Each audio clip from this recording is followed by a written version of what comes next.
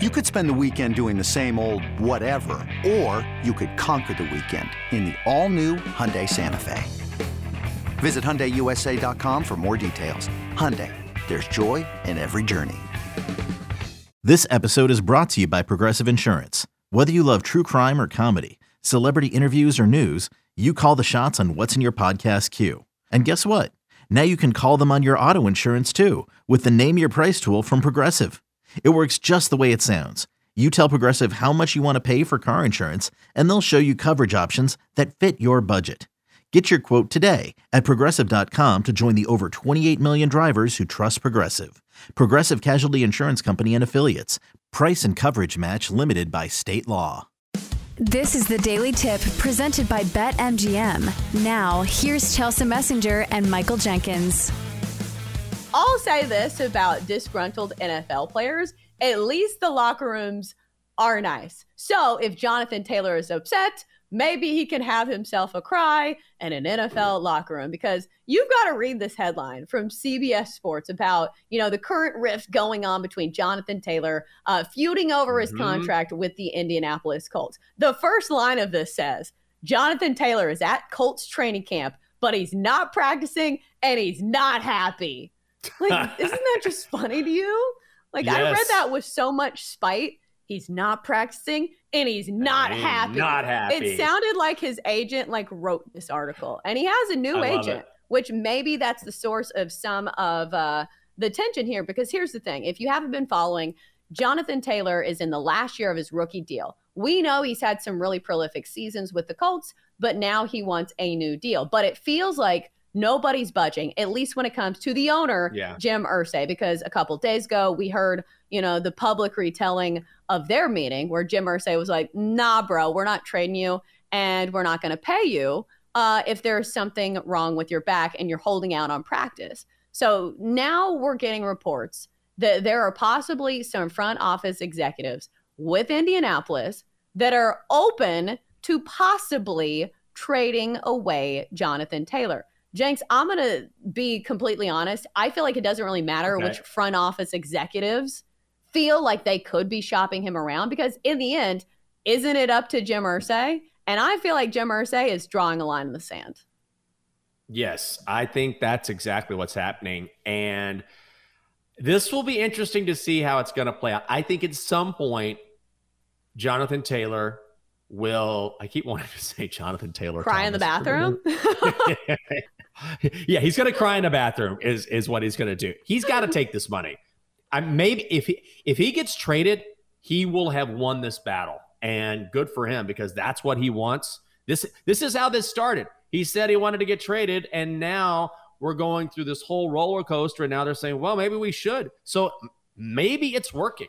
But this is such a weird situation because of the whole injury that he suffered, the surgery he had. Then they call him in early to training camp, and he thinks, hey, what's going on here? You trying to pressure me to play again? So then the story comes out about him having a back injury.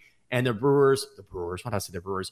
And so the Colts were saying that. I was looking at Brewers lines. I'm like, I think I'm betting the Brewers. Yeah, it's Friday. Stuff going on. I was also looking at the Brewers money line today as I was talking. But also the Colts also at the same time were a team that were maybe he thought, okay, maybe they're pressuring me to play. And they thought, well, did you injure your back in the offseason? Yeah, are you really injured and you're not telling us? Like, there's all of these different stories from all over the place. And so it's a real mess. I don't think they end up trading him, but the fact that they're considering it is a win for Jonathan Taylor, because as we mentioned, it was only a week ago where they said, no, this is not going to happen.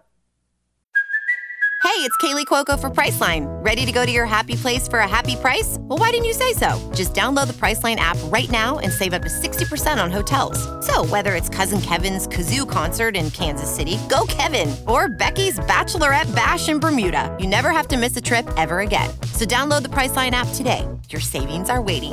Go to your happy place for a happy price. Go to your happy price, Priceline.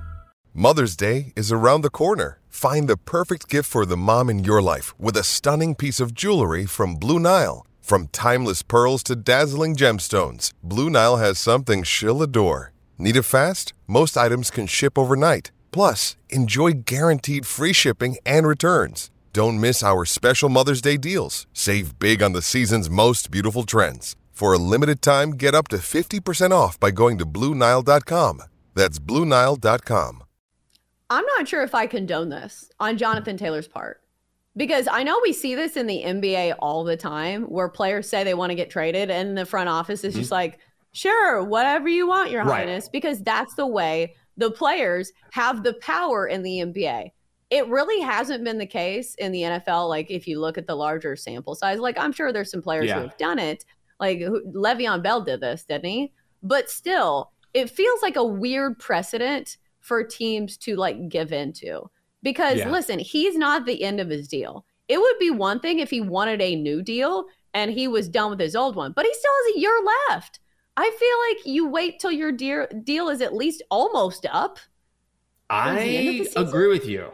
Yeah, get your money. You got one more year, buddy. Get paid. Get your money. I know it's only $4 million, but if he has a great season, and there's no reason to think that he won't, he will get paid. It's not like he has 2 or 3 years left on some long deal, and a lot of running backs have been paid a ton of money. So now he's the 15th best paid running back in the NFL. He's in a situation where it's the final year of his deal. Get your $4 million. You say you're healthy. I don't know why he's on the PUP list. He says he's healthy, so why is he on the PUP list? It doesn't make any sense. That's just another caveat to this story that just doesn't, it's hard to reconcile. All right, you're healthy, but now you're not playing for some reason. Are you just pissed off? Is there an injury we don't know about? This is very convoluted, but if I'm Jonathan Taylor, suck it up for one season. You're still a young guy. I understand the market isn't great for running backs, but you're young enough and good enough, you can still get paid. So swallow your pride. Don't get on that luxury bus anymore. You know it's not going to work out, and play this season, because the Colts are not going to be a good football team, and he will absolutely be featured, as he should be. I agree. So we'll have to wait and see what's going on with that situation. But meanwhile, you know who's probably crying in the bathroom right now? Whoever's running the Pac-12. What a disaster. Every time I think, okay, well, they've lost some pieces. Maybe they can still survive without the big dogs. Now it looks like Arizona is possibly in talks to leave the Pac-12 and go to the Big 12. Like, is the Pac-12 even going to exist? That's my question. Will they just dissolve it and be like, well, not enough people RSVP'd. We're not going to do it. It's interesting, isn't it? And we are heading towards those super conferences. We've been talking about this for 2 or 3 years, where slowly but surely we're going to have these 4 mega conferences with a ton of teams. I think the Pac-12 will survive, but it will survive with a lot lesser teams. What you're going to see teams that maybe were formerly in the Mountain West or the WAC or whatever it is, and maybe they join the Pac-12.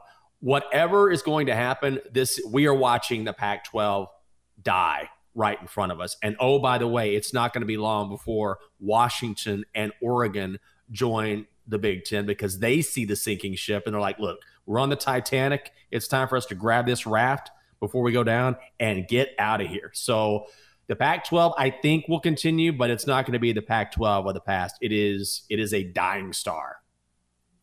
Yeah, and can they really call the Big 12 and the Big 10 like those numbers if they add more members? Do they have to change the name completely? Yeah, it's going to be weird. Like when the Pac-10 had to go to Pac-10 from to Pac-12, then it didn't even last for them. So we'll see.